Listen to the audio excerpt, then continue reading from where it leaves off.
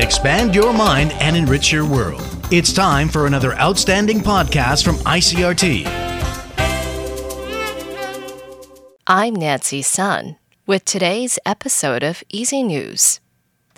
The Tai-Ex opened up 1 point this morning from Friday's close at 14,972 on turnover of 2.5 billion NT. The market closed the trading day lower on Friday after fluctuating in consolidation mode ahead of the release of some U.S. job data. Semiconductor heavyweights came under pressure during the session, but Honghai lent some support to the broader market. President Tsai Ing-wen has held talks with senior government and DPP officials to discuss the party's losses in the local elections and plans for a possible cabinet reshuffle. According to the presidential office, Tsai met with Vice President William Lai, Premier Su Chang-tseng, National Security Council Secretary General Wellington Koo, DPP Legislative Caucus Whip Ker Chien-ming, and Acting Party Chair Chen Chi-mai. A presidential office spokesperson says the talks focused on in-depth discussions on both the domestic and international political and economic situations, and a review of the cabinet as well as possible changes in government policy.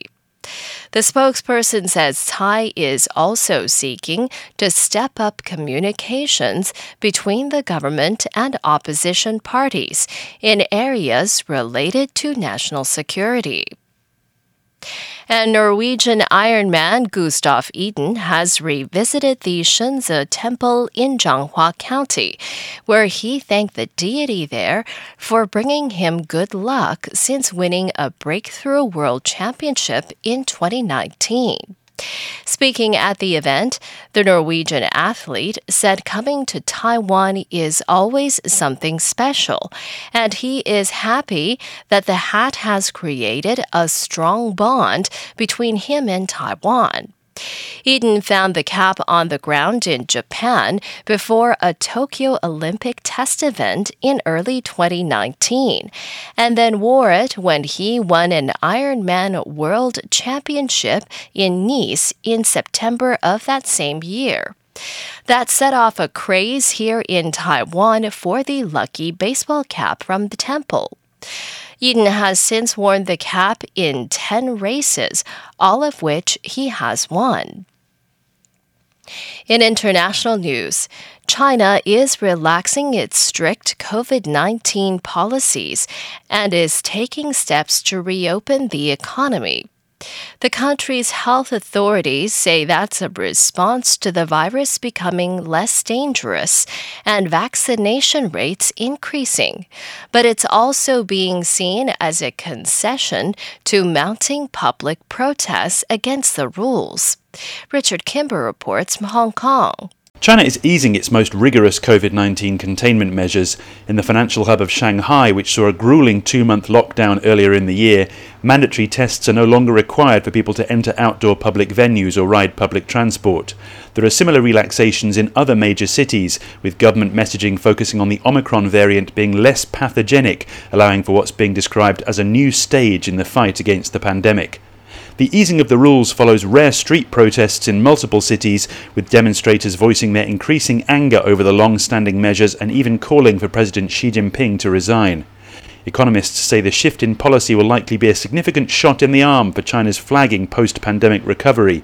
But health experts are warning that any rapid opening up of business and society could prompt a wave of infections in a population that has had very little exposure to the virus and where vaccination rates among the elderly remain low.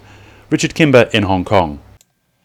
And Indonesia's highest volcano on its most densely populated island has released gas clouds and rivers of lava in its latest eruption. Monsoon rains eroded and finally collapsed the lava dome atop Mount Semeru, causing the eruption on Sunday. Columns of ash were blasted nearly 1,500 meters into the sky. Several hundreds of residents fled to temporary shelters or left for other safe areas. Several villages were blanketed with falling ash, blocking out the sun but causing no casualties. And that was the I.C.R.T. news. Check in again tomorrow for our simplified version of the news, uploaded every day in the afternoon. Enjoy the rest of your day. I'm Nancy Sun. Hey there! I hope you've enjoyed today's episode. If you'd like to hear more from I.C.R.T., you can check out our other podcasts. We've got Taiwan Talk, where we chat with a new guest every Monday, Taiwan This Week, a roundup of the news in Taiwan every Friday, and English in the News, for useful English expressions explained in Chinese. For some lighter news in both English and Chinese, check out News Bites and News for Kids. And if you enjoy them, tell a friend. Thanks for listening.